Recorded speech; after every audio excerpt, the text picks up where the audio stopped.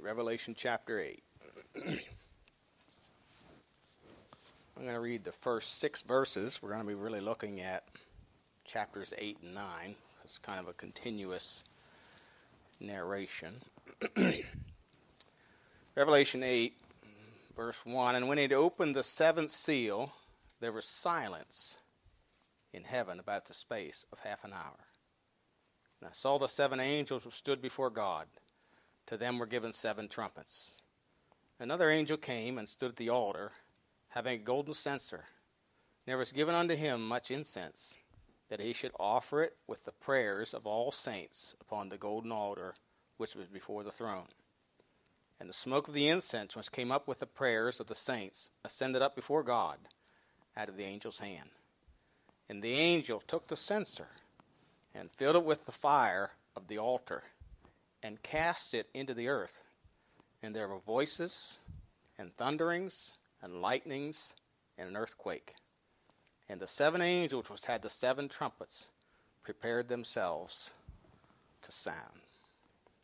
I titled this tonight, A Time for Solemnity. A solemn time. You know, a moment of silence, according to Wikipedia, a moment of silence is a period of silent contemplation, prayer, reflection, or meditation.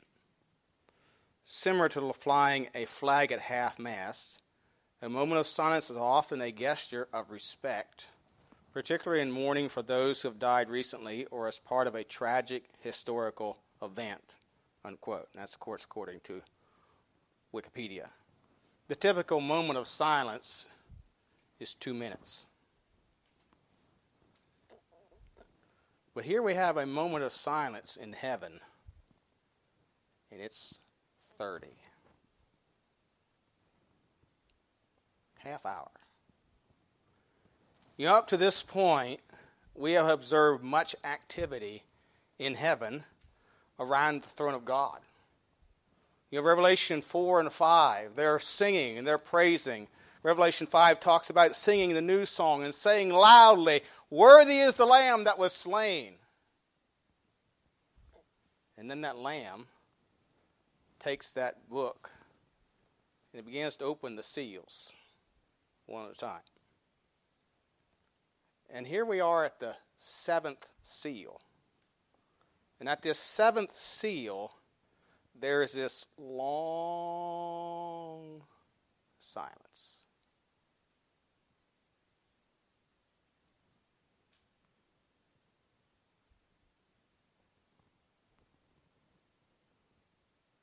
Are you starting to get an eerie feeling? You know, when there's a long silence, you know, if you were listening to the radio or something, you know, I heard Rush Limbaugh talking about this one day. You cannot let too much dead air time on the radio, or you're going to lose your spot on the radio. But here we have this long period of silence. So now I want to preach about this with a couple things. First of all, the prophet of silence. Secondly, the period of extended mercy. Then I want to notice the pronounced judgments, number 3, and the persistence in rebellion. So let's consider this a little bit. First of all, the prophet of silence. You know, as I mentioned, periods of silence are times of reflection, thoughtful observation, deep consideration, and meditation. You know, and the Bible speaks of things like this in various places. For example, in Psalms chapter 1, verse 2, it says, "But his delight is in the law of the Lord, in his law doth he meditate day and night." Psalm 63, verse 6, "When I remember thee upon my bed, and meditate on thee in the night watches." Psalm 77, verse 12, "I will meditate also of all thy work, and talk of thy doings." You know, there's a relationship between meditating on the works of God and talking about Him.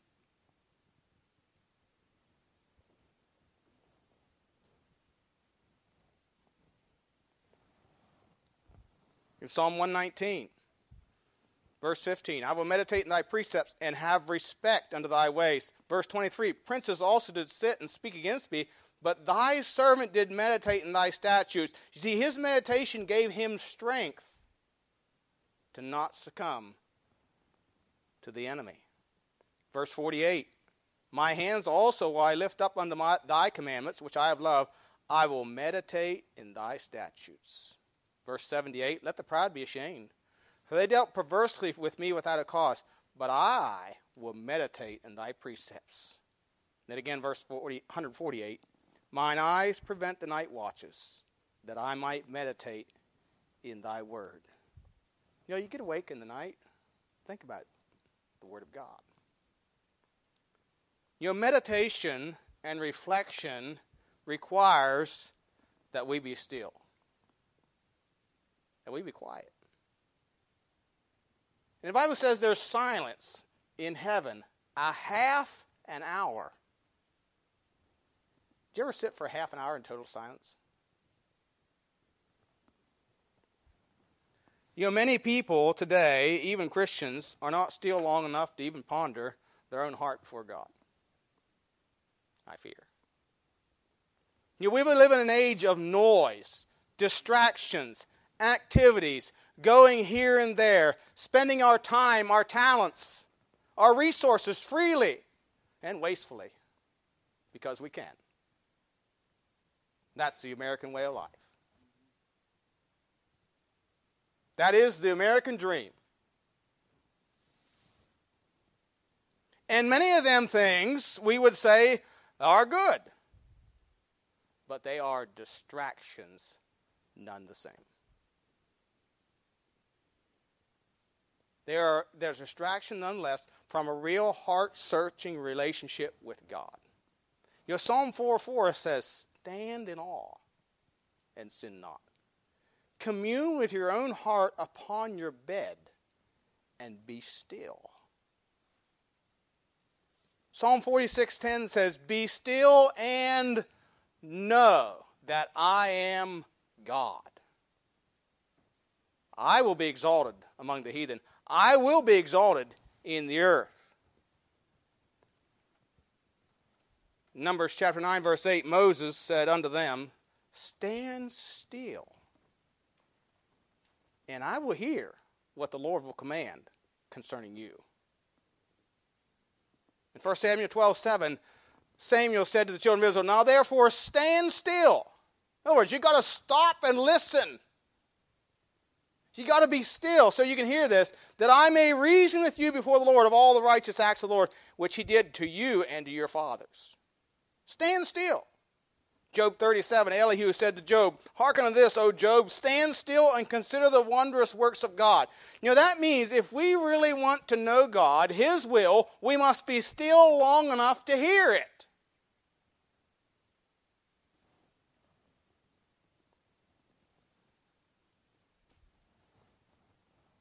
You know, I've talked to people in the past about being still, about silence.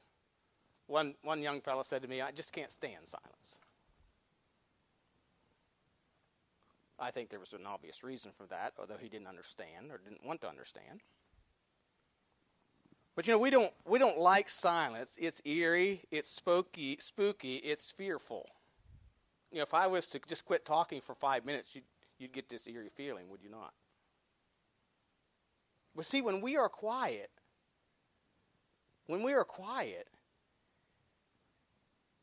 it has a way of revealing to us ourselves and our relationship with God.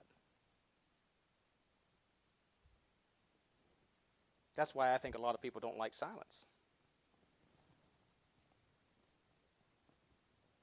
In the Bible, many of the words of inspiration were penned in times of solitude. John the Baptist was a voice from where? The wilderness. Jesus spent times, sometimes all night, alone. Paul spent time in Arabia before he began to preach and teach. And he wrote many of his epistles from solitude in prison. John Bunyan wrote his classic Pilgrim's Progress sitting in a British jail cell. 12 years. Not to mention this very book we're reading, this Revelation, John penned on the lonely, barren Isle of Patmos.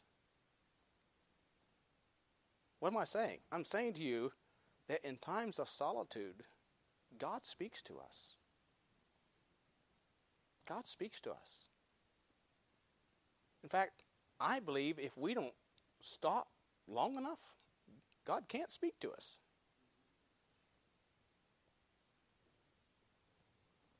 You remember 1 Kings 19, Elijah, of course, had his contest with the prophets of Baal. Chapter 17 and 18, and chapter 19, he's running from Jezebel, having himself a pity party, like you and I do from time to time.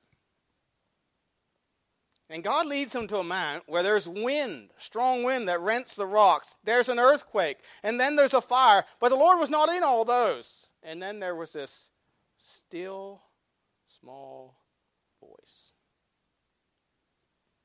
And this small voice said, "What are you doing here, Elijah?"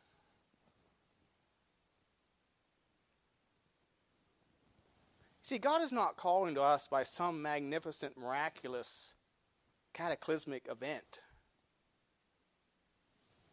He is simply calling to us or speaking to us by His Word.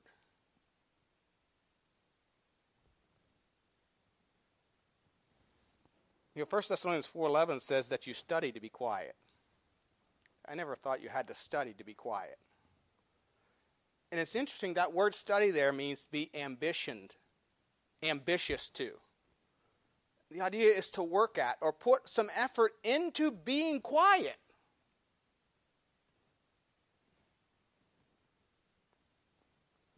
And the reason God says for us, I believe He commands us to study to be quiet, is so that we could be still and know that He is God. I mentioned this morning, Daniel 11 says that know their God will be strong and do exploits. That's heroic acts. God wants us to know Him, but we got to get still to know Him. And I believe that here in this passage, there's silence in half an hour because God is trying to impress something on the minds of men and women.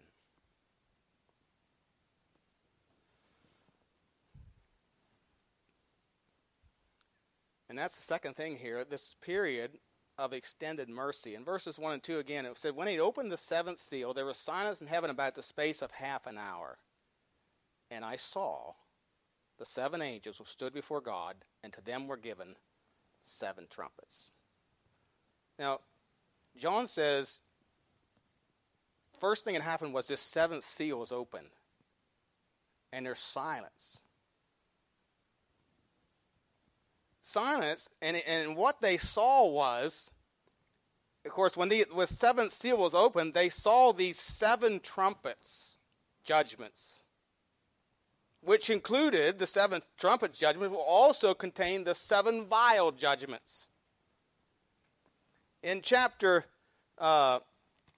15 and verse 1, it says, in these is filled up the wrath of God.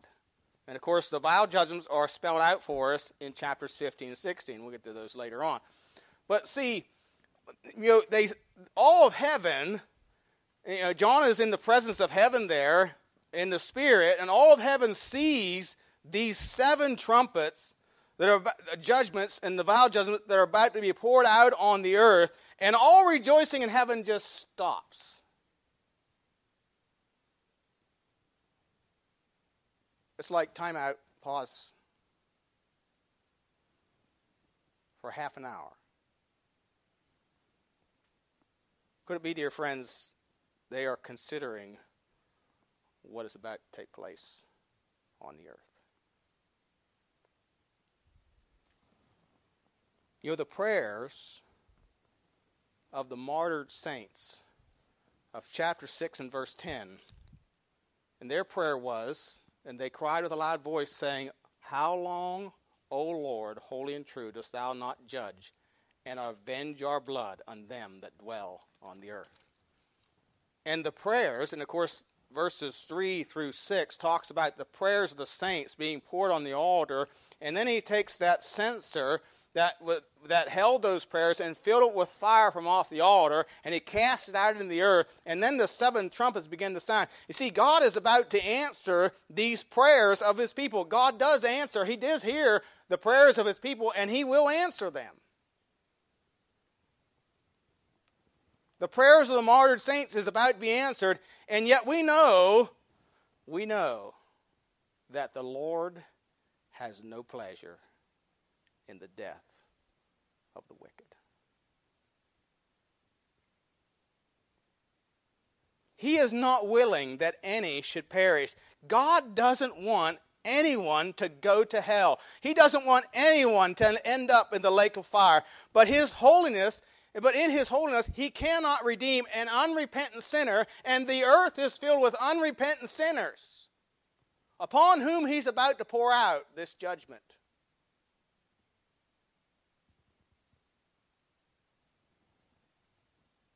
These unrepentant sinners are just like Israel. By the way, some of them are Israelites. They are participating in this judgment also. They're like Israel, who said, We will not have this man to reign over us. Let his blood be on us and on our children.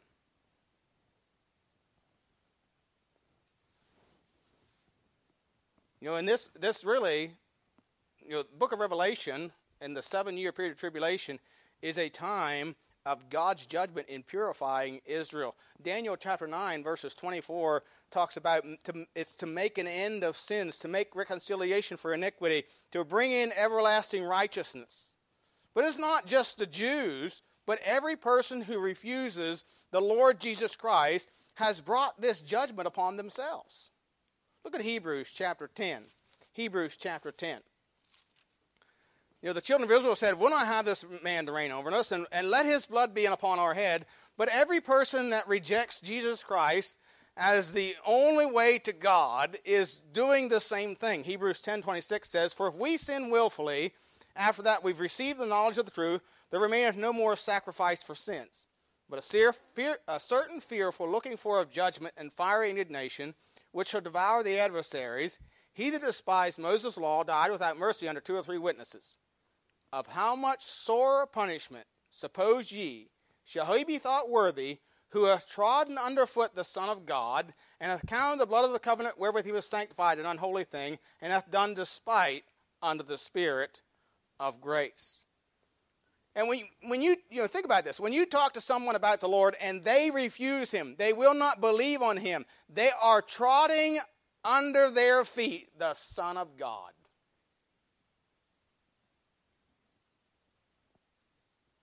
They're like we heard about Nicodemus this morning. They're trying to put themselves on equal footing with him. He's no better than I am.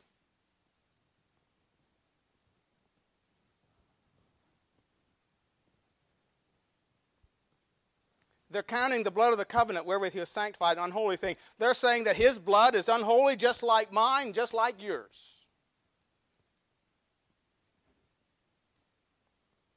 And they are doing despite unto the Spirit of grace. The Spirit of God is the one that draws us to the Lord. And they are despising him. It's like saying, he's of no more account than I am. He's no more important than I am.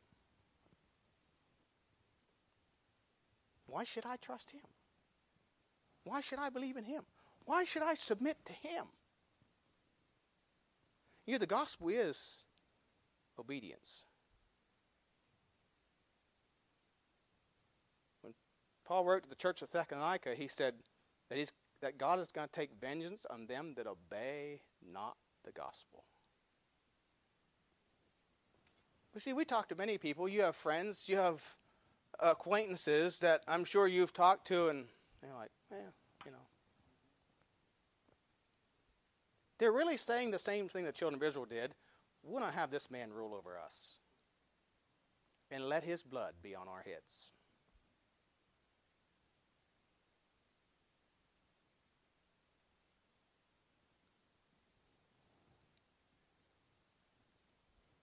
You know,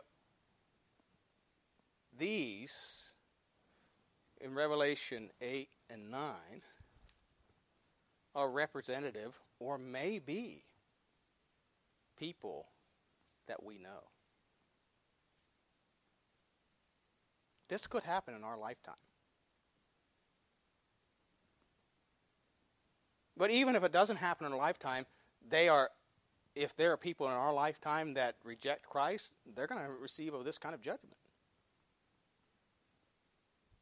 And the 24 elders are representative of the saints. That's us. And we are there, sitting there, looking at this. We know what's about to take place.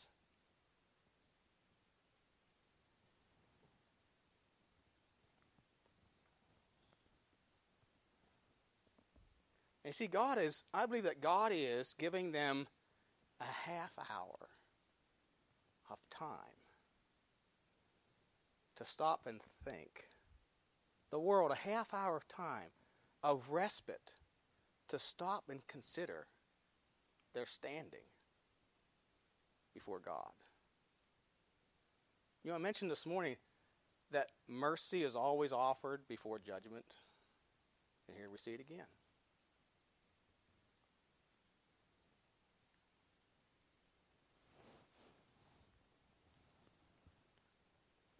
God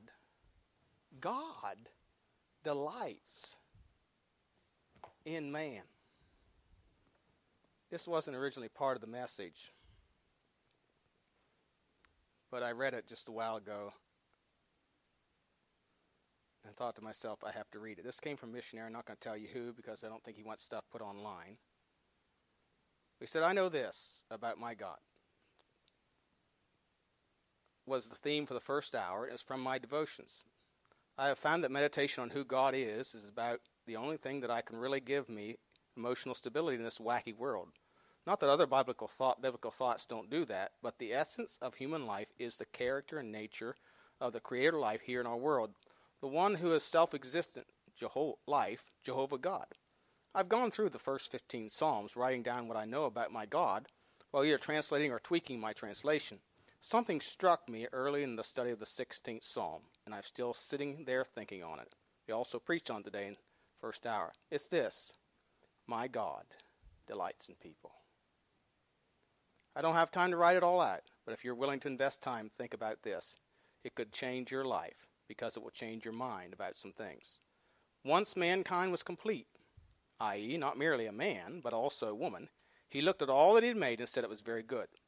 Until then, individual creation elements had only been good. But when he made man and woman, he said it was very good.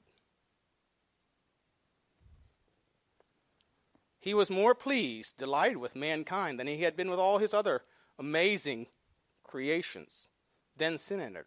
Said God could not rejoice in us when we were rebelling against him. He did it all to reconcile us to himself. Psalm 16:3, but to the saints that are in the earth, and to the excellent in whom is all my delight. Psalm 16 is clearly messianic.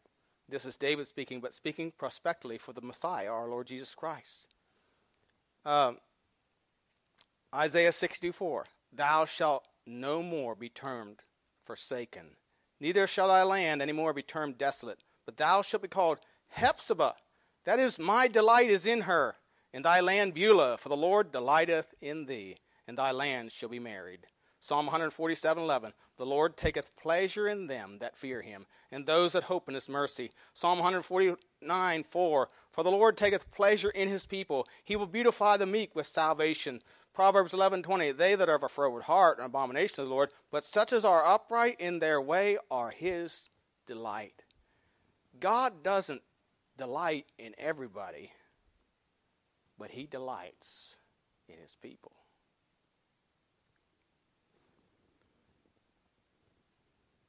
You know, the froward are an abomination.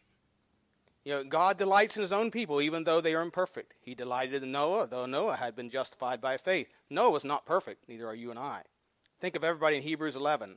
God delighted in them, made sure their stories were at least mentioned in his word. But none of them was perfect, neither are you and I. But God delights in his justified ones, and to me that is a great comfort. I would like to think I'm pleasing someone because the wiring schematic dealing with my emotions works that way. Think of who designed it. I think that his delight is based on imputed righteousness and continuing sanctification, and who we will be once we are totally free from all the effects of sin. My Christian friend, your Father delights in you. He is pleased with what you have already become by his grace, a new creature, and what you will be by his grace, glorified such that without fail you reflect his glory. Rejoice in what you know about God. My unsaved friend, why would you not want God to delight in you? Give up. He's in charge anyway. You might as well admit it. He has done everything to reconcile you through the death and resurrection of his Son. He wants to delight in you. Fear God. Admit to his rightful rule. Willingly submit to, accept the only cleansing you can ever get for your sins, the cleansing he alone provides. You see, God's extending a period of mercy because he delights in the sons of men. He's not willing that any should perish, but that all should come to repentance. But I want you to notice, thirdly, the pronounced judgments. And this is in chapter 8, verses 5 through chapter 9, verse 19. And I'm just going to read it, make a few comments about it. But it says, "And the angel took the censer and filled it with fire off the altar." Now this is after this period of silence, and cast it in the earth. And there were voices and thunderings and lightnings and an earthquake. And the 7 angels had the 7 trumpets prepared themselves to sound. The first angel sounded, and there followed hail and fire mingled with blood. They were cast upon the earth, and 1/3 part of the trees was burned up, and all green grass was burned up. And the second angel sounded, and it was where a great mountain, burning with fire, was cast into the sea. And 1/3 part of the sea became blood. 1/3 part of the creatures which were in the sea and had life died. 1/3 part of the ships were destroyed. And the 3rd angel sounded, and there fell a great star from heaven, burning as it were a lamp. And it fell upon the 3rd part of the rivers, upon the mountains of waters. And the name of those stars is called Wormwood. And the 3rd part of the waters became wormwood. And many men died of the waters because they were made bitter. And the 4th angel sounded, and the 3rd part of the sun was smitten, the 3rd part of the moon, and the 3rd part of the stars. So as the 3rd part of them was darkened, and the day shone not for the 3rd part of it, and the night likewise. And I beheld, and I heard an angel flying through the midst of heaven, saying with a loud voice, Woe, woe, woe, to the inhabitants of the earth, by reason of the other voices of the trumpet of the 3 angels which are yet to sound. And the 5th angel sounded, and I saw a star fall from heaven unto the earth. And to him was given the key of the bottomless pit. And he opened the bottomless pit, and there rose a smoke out of the pit, and as the smoke of a great furnace. And the sun and the air were darkened by reason of the smoke of the pit. And there came out of the smoke locusts upon the earth, and unto them was given power, as the scorpions of the earth have power. It was commanded them that should not hurt the grass or the earth, neither any green thing, neither any tree, but only those men which have not the seal of God in their foreheads. We talked about those that were sealed, 144,000 Jews in chapter 7. And it says, unto them it was given that they should not kill them, but that they should be tormented 5 months. And their torment was as a torment of a scorpion when he striketh a man. And in those days shall men seek death, and shall not find it, and shall desire to die, and death shall flee from them. And the shapes of the locusts were like unto horses prepared unto battle, and on their heads were, as it were, crowns like gold, and their faces were as the faces of men. And they had hair as the hair of women, and their teeth were as the teeth of lions. They had breastplates, as it were breastplates of iron, and the sound of their wings was as the sound of chariots of many horses running to battle. And they had tails like unto scorpions, and there were stings in their tails, and their power was to hurt men 5 months. They had a king over them, which is the angel of the bottomless pit, whose name is in the Hebrew tongue Abaddon, but in the Greek tongue hath his name Apollyon. 1 woe is past, and behold, there come 2 woes more hereafter. And the 6th angel sounded, and I heard a voice from the 4 horns of the golden altar which is before God, saying to the 6th angel which had the trumpet, Loose the 4 angels which are bound in the great river Euphrates. And the 4 angels were loosed, and were prepared for an hour and a day and a month and a year, for to slay the 3rd part of men. And the number of the army of the horsemen were 200,000, that's 200 million. And I heard the number of them. And thus I saw the horses in the vision. and them that sat on them, having breastplates of fire, of jacinth, and of brimstone. And the heads of the horses were as heads of lion. Out of their mouths issued fire and smoke and brimstone. By these three was the third part of men killed, by fire and by smoke and by the brimstone, which issued out of their mouths. For their power is in their mouth and in their tails. For their tails were like unto serpents, and had heads, and with them they do hurt. Now, in chapter 6, the sealed judgments, most of the sealed judgments could have been credited to natural catastrophes. But here, these are not natural catastrophes. It's very evident that somebody, some power, is shaking the earth and the heavens. These are things that are abnormal. These are not natural occurrences that we see here. And in some of these, God releases the devils, demons, and we see his true colors. You know, the angel comes down from, the word star there is angel, in chapter 9, verse 1, comes down from heaven. He has a key to the bottomless pit. He opens it, and out of that bottomless pit comes these locust-like things. That's how John describes them. He don't know how to describe them. He's describing them as best he knows how. But it's obvious they're not locusts. Locusts don't sting man like a scorpion. They don't have the power to torment men. Their torment is they eat everything that's green in their path. They don't harm man really in any way other than that. But these have teeth of lions, breastplates of iron, wings like the sound of chariots, of many horses running to battle, and men will try to die and cannot. They're going to be tormented 5 months. And then in chapter 9, verse 13 to 19, you have this 200 million army of horsemen, he calls them, who are, again, demonic-like creatures that are going to have power to kill a third part of the men by fire, by smoke, and by brimstone that issues out of their mouths. Sounds like some kind of dragon. Some modern commentators try to make them to be tanks and things like that, but it really don't fit. Really, I don't think fits quite that description. You know, that may be a stretch possibility, but I doubt it. They come out of, again, they come out of the area of the river Euphrates, and these other creatures come out of the bottomless pit. That's a reference to the abyss of hell. You know, when Jesus cast out the demons and they went into the hogs, those demons, they asked them, don't cast us out into the abyss. In other words, don't cast us into that bottomless pit. But there are some fallen angels that are already in that bottomless pit. That's a whole other study in itself. But this angel opens it and lets them out. Well, again, what we see here is the devil's true colors. These are his children. These are the lost men of the earth, and he's tormenting them, and he's murdering them.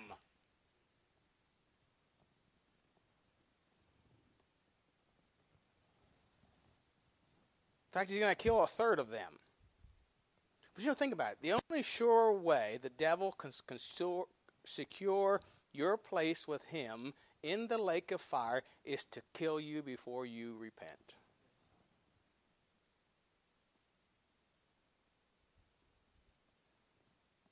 He's not a nice guy.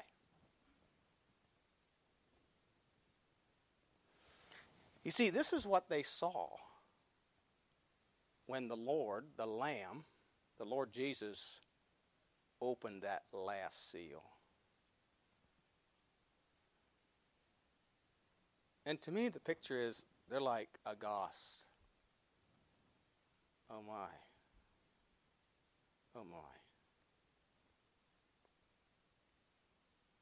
Because this would be people that they knew. And of course, this is souls that Christ died for.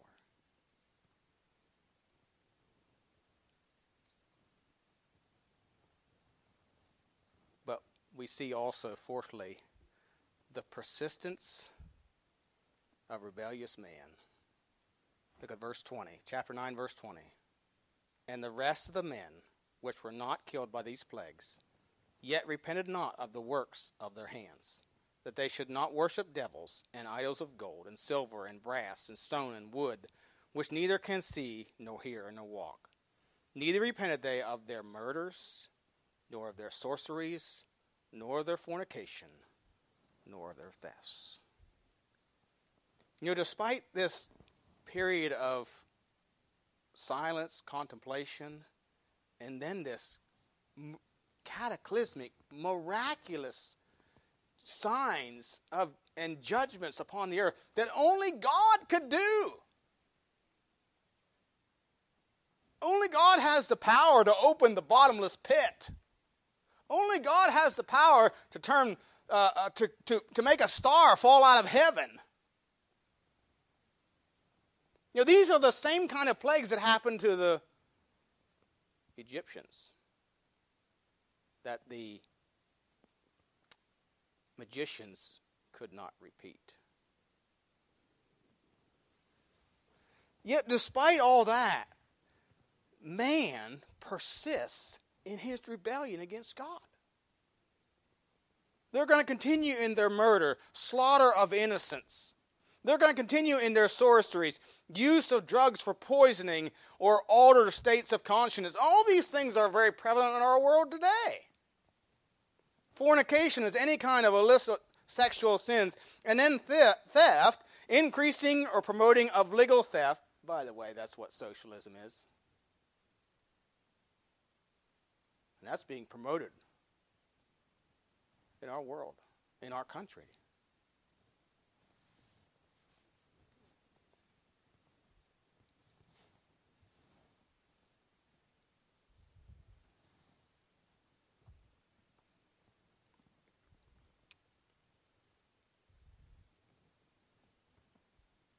Look at Romans chapter 2. Romans chapter 2.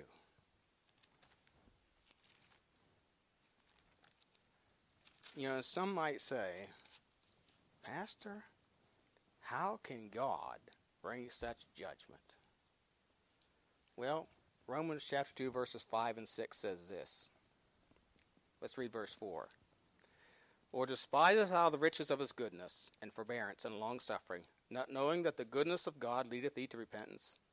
But after thy hardness and impenitent heart, treasurest up unto thyself wrath against the day of wrath, and revelation of the righteous judgment of God, who will render to every man according to his deeds. I want you to notice verse 5 in particular. It says, after thy hardness and penitent heart, treasurest up. The Bible tells us in Matthew chapter 6 to lay up treasures in heaven. When you lay something up or you treasure something up, it's like you're saving or you're increasing that saving. Well, here it talks about the unsaved through their impenitent or unrepentant heart and their hardness, they're saving up. They're adding to the wrath of God against them. It's like they're continually saying, no, we don't want you, and you're no good, and we don't need you, and we're just as good as you are. And they keep adding to God's wrath against them. You see, the greatest insult this world, this universe has ever experienced or done is to tell God that his substitute for our sin is not worthy of us.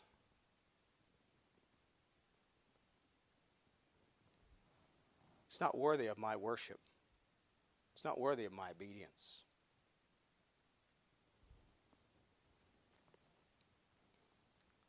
And the Bible says that he's going to render to every man according to his deeds. In other words, they're going to get justice. They're going to get justice. In the end, you and I are going to get justice. Now I'm thankful my justice was meted out on my Savior. I can accept him, or I can receive the eternal judgment that God's going to mete out. But either way, God's going to render to us according to our deeds.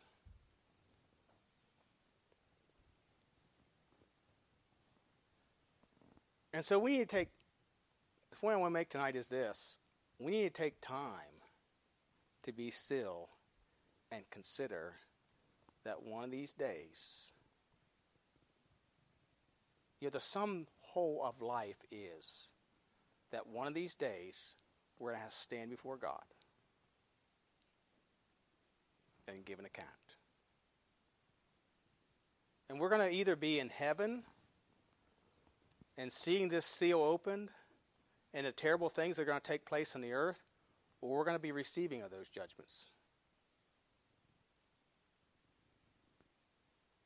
But we are going to receive according to our deeds.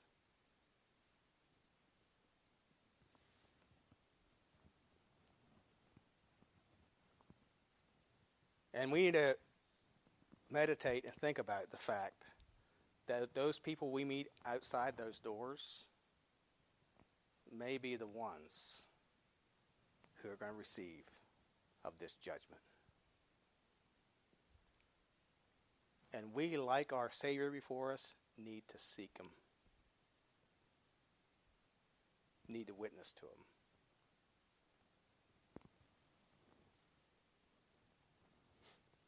Are you prepared? Do you know the Lord? Have you received have you received God's sacrifice for your sins? Hebrews 11, verse 27, not Hebrews 11, Hebrews 7, verse 25 says, Wherefore he is able also to save them to the uttermost that come unto God by him, seeing he ever liveth to make intercession for him. Have you come to God by surrendering to Christ, receiving him as your Lord and Savior? Are we prepared?